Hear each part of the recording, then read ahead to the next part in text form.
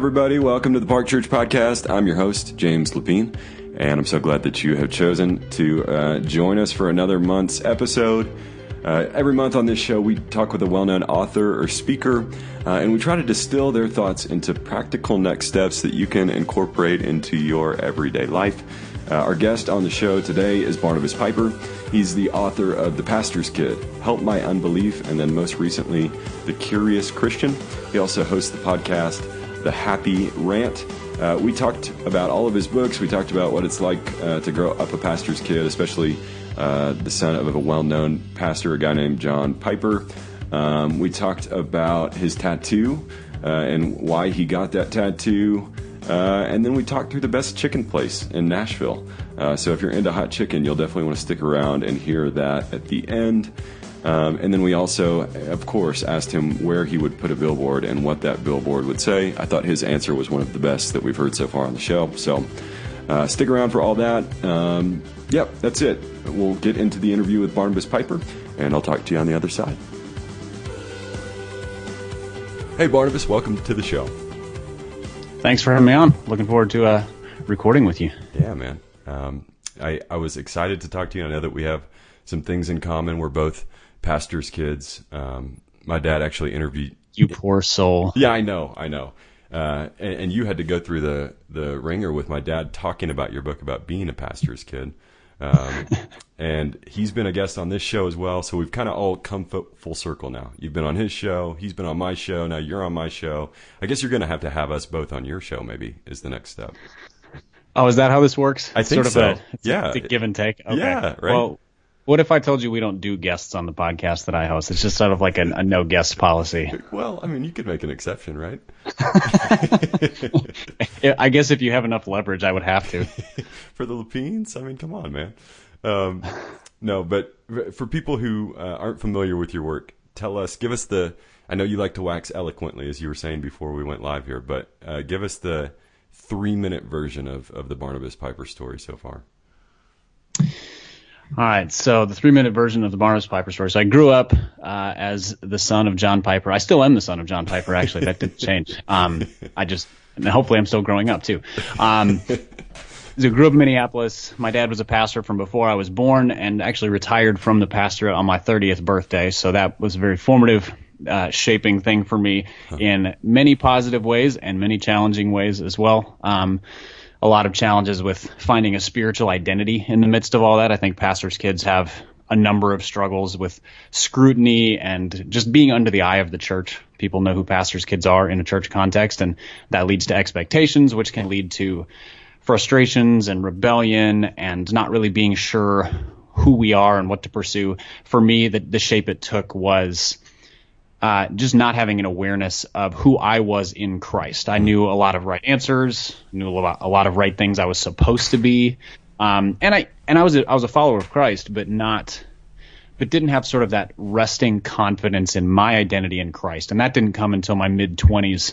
Went through a pretty significant spiritual crisis brought about by my own failures, my own sins, and God used that to bring me to a place of, like I said earlier, kind of that understanding of who I am in Christ, that identity piece. And for me, that was a turning point because it was only at that point that I really started to realize kind of extensions of who I was in terms of the gifts God had given me. So writing being a thing that I can do, a thing that God has given me the ability to do, and a thing that I enjoy doing and that connects with people. And I think as time has borne it out, serves people and helps them. I mean, that's my aim anyway. Yeah. I'm not writing to get rich because myth of publishing number one, writers get rich. That's not true. Right. I'm not writing to get famous because fame is way overrated. Having a dad who's very well known, I learned that early. So I write because I hope I can say something that's beneficial to believers or in helping people become believers. And so the first book I wrote following that, so I started blogging, got a little bit of notice and some opportunities to write on other websites. Gained enough confidence to think maybe there's a book here, and wrote one called The Pastor's Kid about finding faith and identity. And so that's one that has been, it's been out since maybe 3 or 4 years now. and has been really, really well received by the two kinds of people I wanted to connect with most, the first being pastors' kids. So it's written from a first-person perspective, but sort of a first-person collective perspective. So this is our experience, not just my story. It's not a memoir or anything like that. Sure. But then the second group is pastors, especially younger pastors who will respond and say, this book is really beneficial, and they have young children, and they think this is going to help them avoid some of the mistakes that some pastors make. So that's really encouraging. And then as I was writing that book and processing through my own faith and doubt and struggle issues, I saw another opportunity to write, or another book there, and that was one on faith and doubt. And that book came out about a year later, and it was called Help My Unbelief, Why Doubt is Not the Enemy of Faith. And so that's one just for people who are questioners. So it's not an apologetics book, but more looking at the nature of how questions and doubts relate to faith, and how if we handle our questions well and we handle them humbly, they actually can build our faith as opposed to undermining it.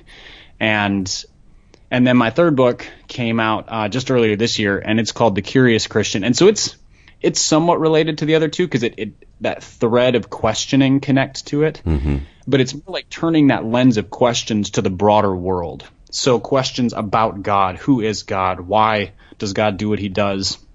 Questions about the world itself. And just how curiosity is a discipline and a lens through which we see the world that brings out things we would otherwise miss. So why it's vital in relationships, and why it's vital in work and in worship and in our spiritual lives and spiritual disciplines, and in the enjoyment of life, and just having fun and embracing the world that God created, and why it's vital in creativity, and just sort of how if you turn curiosity on anything, it brings vibrance and life to it, again, from a hopefully a biblical and godly perspective. So that's sort of the writing thread thus far. I'm not working on anything currently because I was tired after the first three. That's the short version.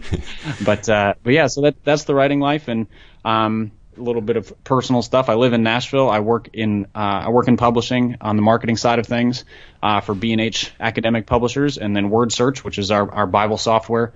We're part of Lifeway Christian Resources, and then other than writing and work, I have 2 kids, I have a dog, and I love sports, and that's pretty much my life. Great, there you go. That was like the 5-minute version, so it was close enough. Sorry about that. No. Like I said, you ask any author to talk about their books, they're either going to give you a one-word answer or they're going to talk endlessly. So, no, that was great. A lot of questions came to mind as you were talking, so let's just cycle back through those books and talk about them a little bit more in depth. I just want to say, first of all, you talked about the 2 groups that you were writing to with the pastor's kid, and I pretty much fall into both of them. Like I said, my dad he hosts a radio show, but he also is the pastor of a church in Little Rock. And then I work at a church. I'm the director of operations at Park Church here in Denver. And we have she's 19 months now. Wow. 19-month-old child. So I've already started to wonder about what is her church experience going to be like? How am I going to influence that? So thanks for writing that. It was helpful for me, and I'm sure I know it's been helpful for others. Maybe you start off that book talking a bit about assumptions that people make about pastors' kids. Would you tell us a little bit more about what some of those assumptions are? Yeah. Man, it's been a long time since I wrote that, so I'm going to, you probably remember them better than I do. I have a knack for forgetting things that I wrote. Do you need to go get a copy of your book? Funny thing is, I don't even think I have any here. Let's say I very generously gave them all away or something. You don't have them above your desk so you can just look at them every day as you... Like the scene from What About Bob when he's looking for his book and he's like, let's see, where is it? No, I actually don't have any here. But the back to your question, the assumptions.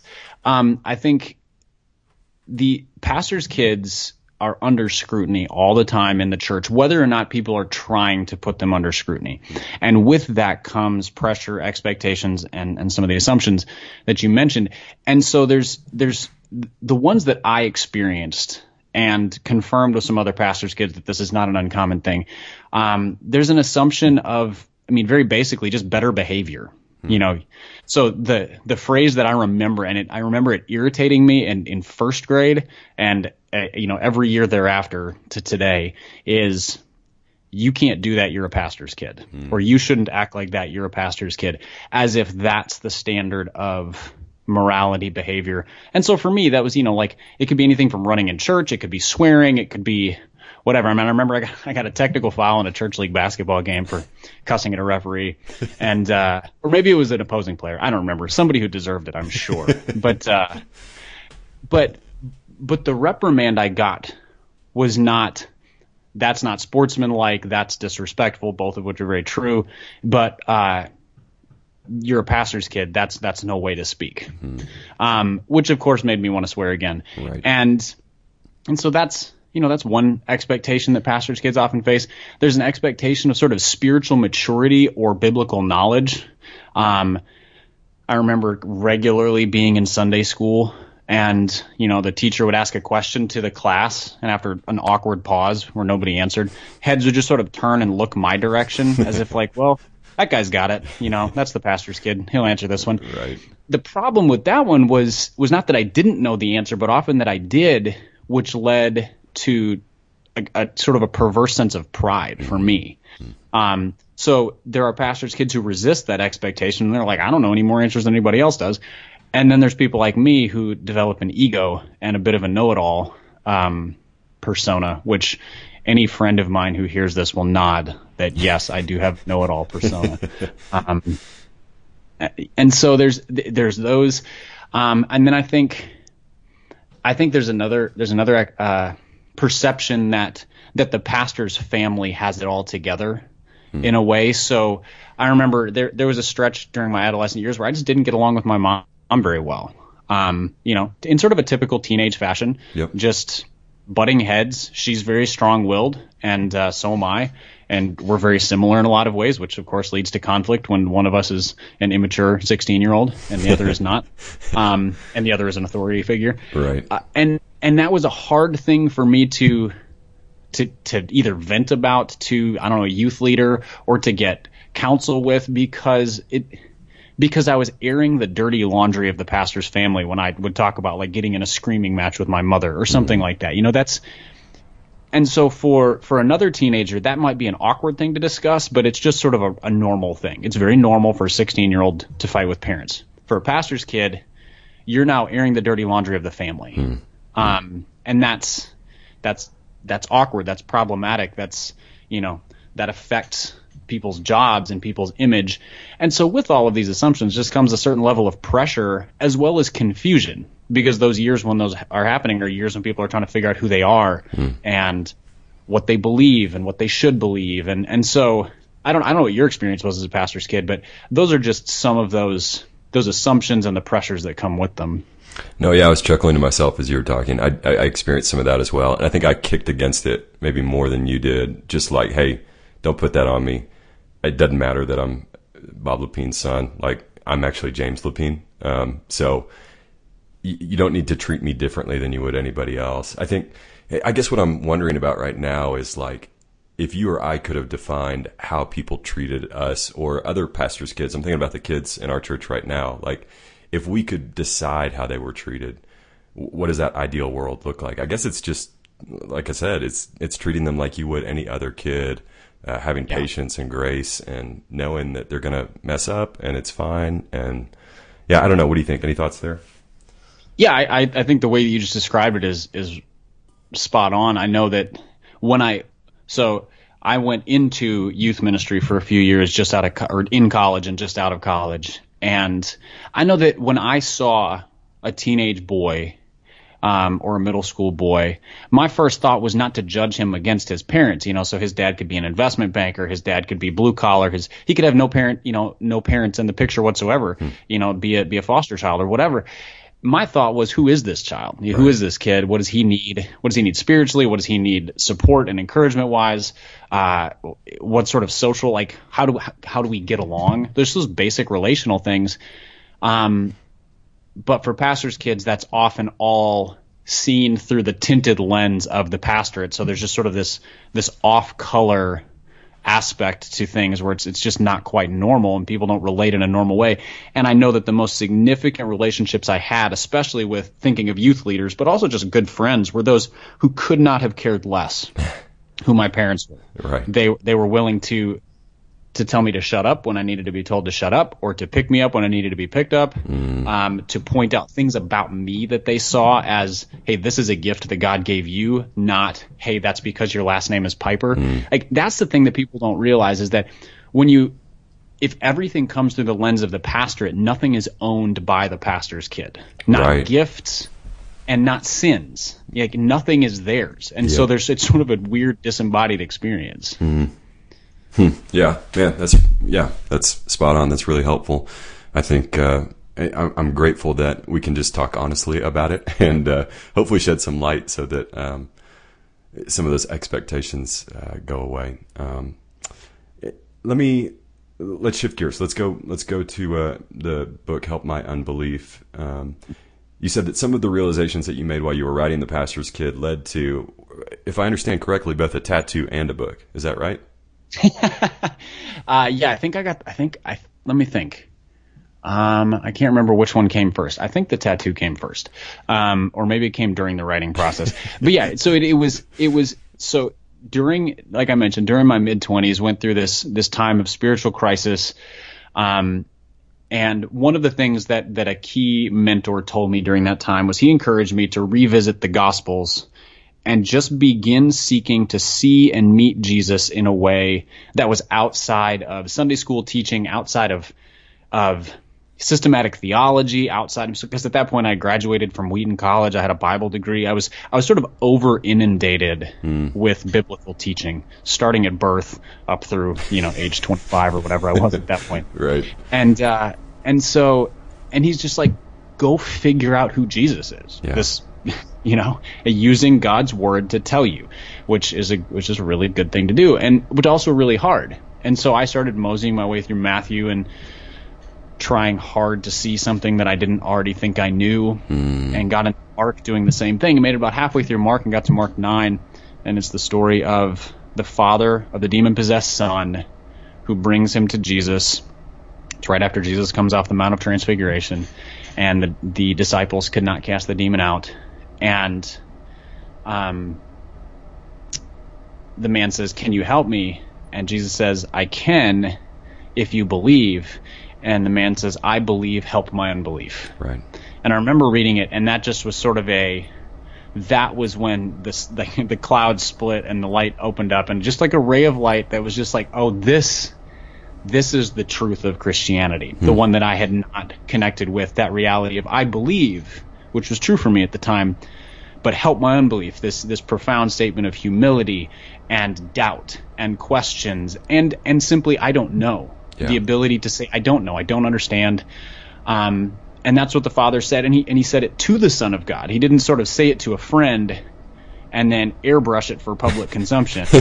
He said this in front of a crowd to the Son of God. And so that became a thing that was shaping for me, and not in a mantra way, because I think mantras get cheap over time, but just in this, like a paradigm way.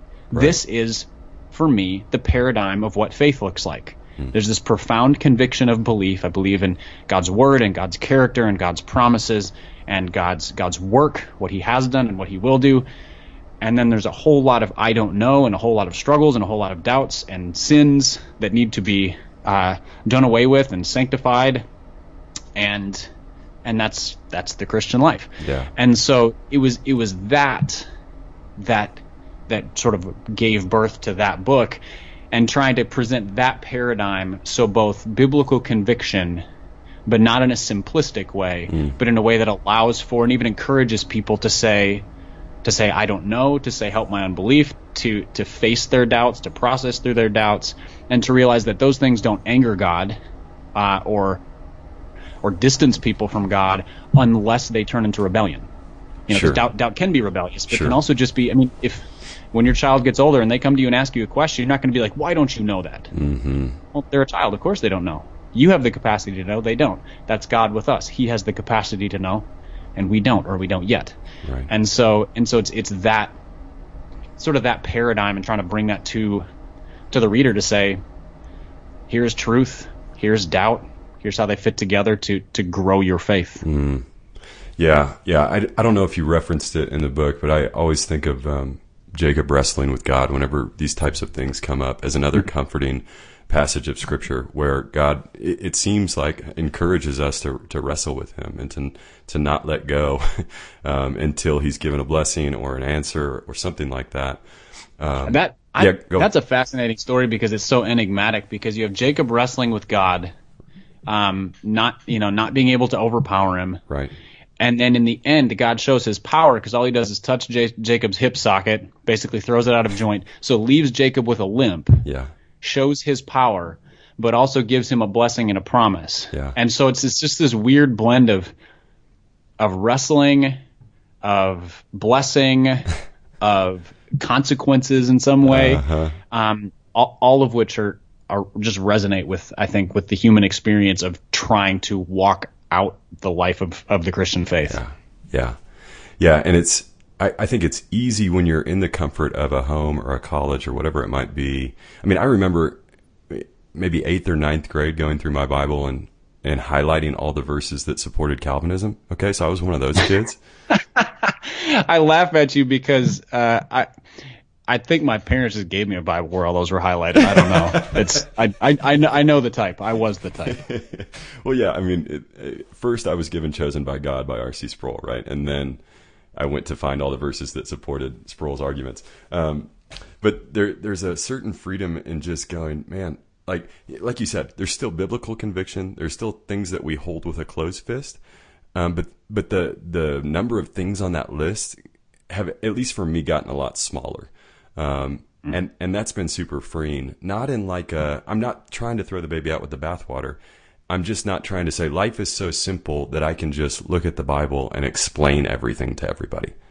Do you know what I mean? Yeah, yes. I think those of us who come from a very reformed background, or who at one point entered into that with great vigor, the cage stage Calvinist, if you will, try to systematize everything. Yeah. Systematic theology is our go-to, and so what happens very easily is we try to mash God into a system, into 5 points here, 7 points there, all of the ologies, Yeah.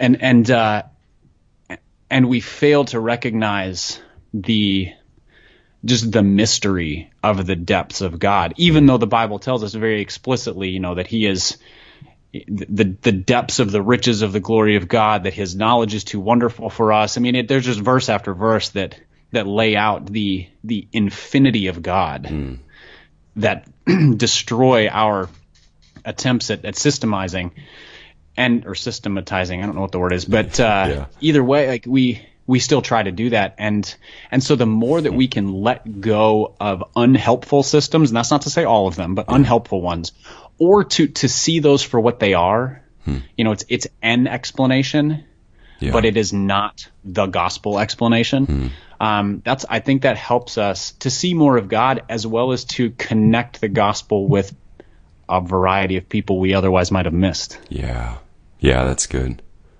So is that coming out of Help My Unbelief? I feel like the Curious Christian allows you, and by the way, nice job on the alliteration. The Christian crowd loves alliteration, so good job with that. Christian crowd, that's good. You just did it yourself. Oh, dang! I didn't even mean to. Wow. And that shows a true ministry mind right there. If you can alliterate by accident, ministry mind. What we're just like, we could go all day, back and forth. That's right.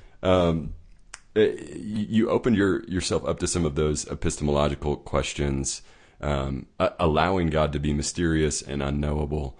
And seeing Him in places where maybe you hadn't before. I don't know. Tell us a little bit more about that book. And maybe here's a better question, because I don't like it when people just say, "Tell me more about that." Curiosity leads us to ask why. Kids ask why all the time. There's a childlike wonder of, why does this happen? Why is that happening? How should this impact the way that Christians view and think about the world? Yeah, it's that is a very big question, and Right. a really good one to consider, I think. So yeah, the help my unbelief was on the spiritual side of things, the very God focused side of things was what opened my eyes to and began the wheels turning on questions about God and engaging the mystery of God and the depths of God. And I want to be careful when I say the mystery of God. I think there are people who will get turned off because they'll hear me saying God cannot be understood. So let me give a real brief. I don't believe God can be fully understood, but I do believe that God's word gives us a clear and perfect revelation of everything we need to know about God. Yeah. And so that's it right there. So there are depths to God that we cannot and will not ever understand, but that we ought to explore. And Scripture is the window into who God is. So that is our revelation, and it is everything we need. So and that's what I took into the Curious Christian to say, okay, this is the foundation for curiosity. The simple idea that we were created to be image bearers of God, but God is infinite and perfect, and we are finite and flawed. Again, alliteration. You're welcome. And so if those things are both true, God is infinite and perfect, we're finite sinners, how do we reflect God to the world? I think the answer is curiosity, that intentional exploration of who God is, and then applying that same idea of exploration to the world, because you see it in the way that God created people as this widely varied collection of cultures and races and gifts. You see it in Ephesians, where he lays out the spiritual gifts and says, no two people are alike, but everybody was gifted to serve the church. And so there's just this wealth of creative wonder that God has made, and we should be exploring it, appreciating it, reflecting it, refining it, and only through curiosity do we begin to engage that. Yeah. And so it's on the spiritual side, it leads us deeper into a relationship with God. As we turn it towards the world and towards other people, it draws us deeper into relationship with people. It breaks down barriers. You think about some of the racial and political tensions doesn't begin to cover it, that exists in our country right now between political parties, between black people and white people, and other and other races as well. Yeah. Intentional curiosity is a key step to breaking down the things that stand between me and my minority brothers and sisters, because I do not understand them. I did not live their life. I didn't walk in their shoes. I haven't experienced what they experienced, and the only way that I can understand that in any way, shape, or form is to pursue an understanding with intentional curiosity, with the intent of being a reflection of God's love to them and seeing God's love reflected back and God's character reflected back. So do I see God's image in those people?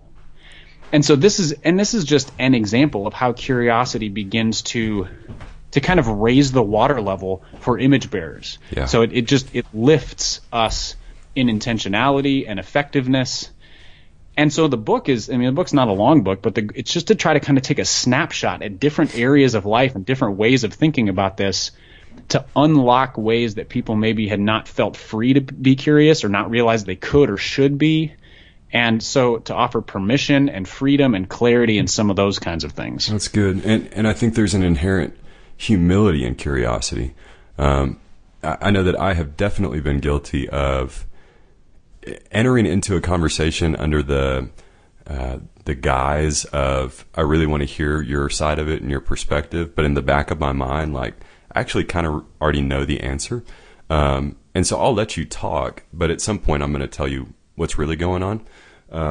Yeah, it's the Kanye attitude. I'm going to let you finish. But no, absolutely. And I think over the past couple of years, the Holy Spirit has been teaching me what it means to actually sit down with someone and go, okay, help me understand. Like really, I'm actually really curious. I really care.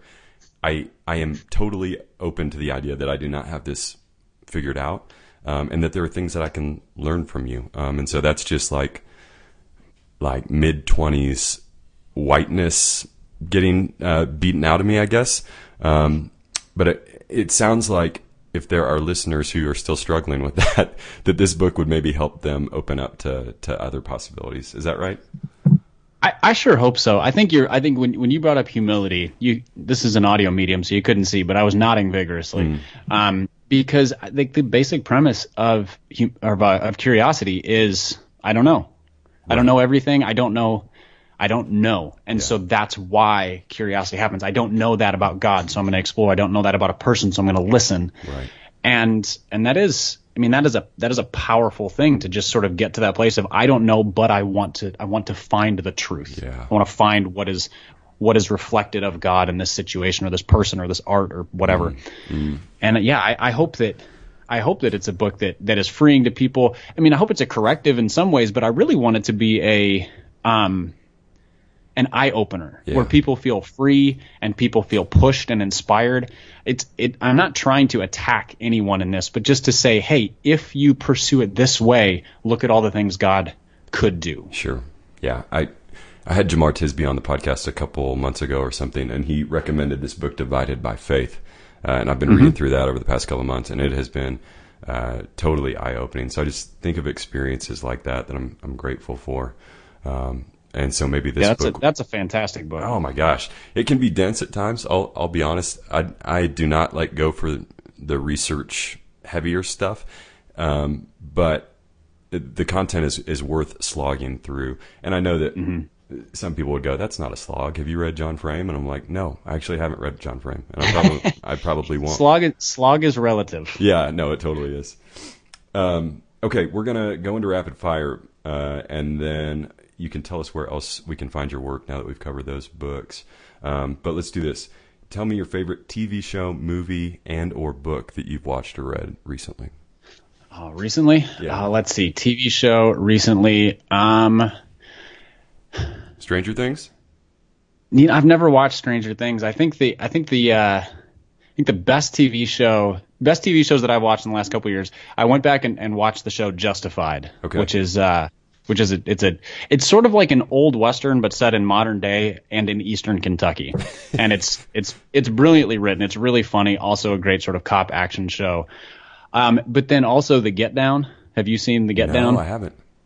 Okay, it's a Netflix show, and it's directed by Baz Luhrmann, who did Great Gatsby. Oh, yes. Yeah. So he does these sort of big, almost visually overstimulating. Yeah. This is much more subdued than that in terms of the visuals, but it still has that sort of funky offbeat thing, and it's about the birth of hip hop in the age of disco in the Bronx, New York. Oh, and wow. so it follows a bunch of teenagers around, and it's so it's sort of a musical, but also drama. It's hard to describe because it's really, really cool. And it'll be one of those things that some people love, some people hate because it's Baz Luhrmann. Right. And then let's see, book that I've read. There's a book called Strong and Weak by Andy Crouch. Yes. And if you don't like dense books, this is a really good one because it's like 130 pages long.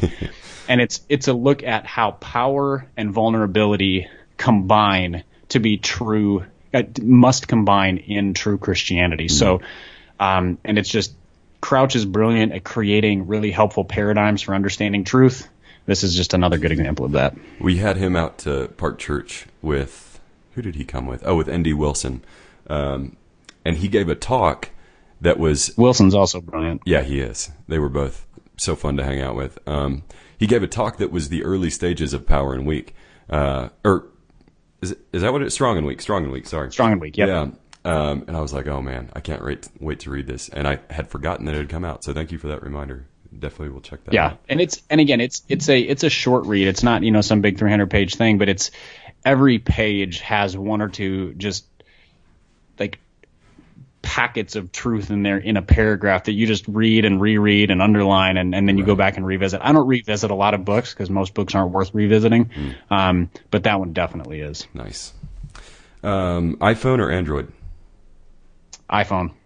Glad to hear it. That's, although I don't say that like an evangelist. I say it because Apple has sucked me into their universe. So I'm recording this on a MacBook. I have an iPad to my right. Yeah. I have an iPhone. And so once you're in the Apple universe, there's no going back. You can't really escape. Yeah, I know it. I think I know the answer to this one, but best meal that you've had recently? Best meal that I've had recently. Wait, you know the answer to this question? I figured you'd say the dry ribs at that place in Nashville. At Peg Leg Porker? Yeah. Well, I haven't had those as recently as I would like. Those are the best ribs in Nashville, yes. There's a place called Peg Leg Porker. No, I think the best meal I've had recently was I went with the team that I work on to a place called Stony River Steakhouse in Nashville, and they have a coffee-cured filet.